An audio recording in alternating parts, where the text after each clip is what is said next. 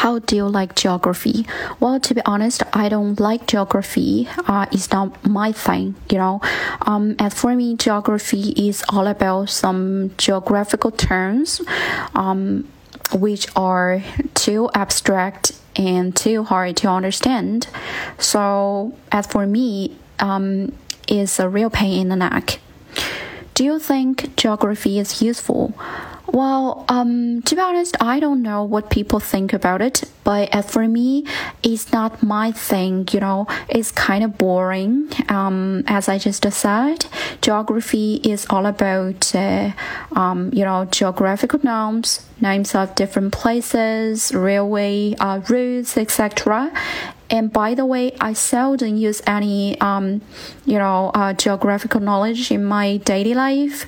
So I don't think it's helpful. But according to my friends, learning geography really gives them a rich sense of accomplishment and also helps them know more about our world. Have you ever learned geography? Sure. Back in high school, I once had a lesson called geography, which, evolved in many different areas and memorizing names of different places. But it was really boring and I was not interested in it. Do you want to be a geography teacher?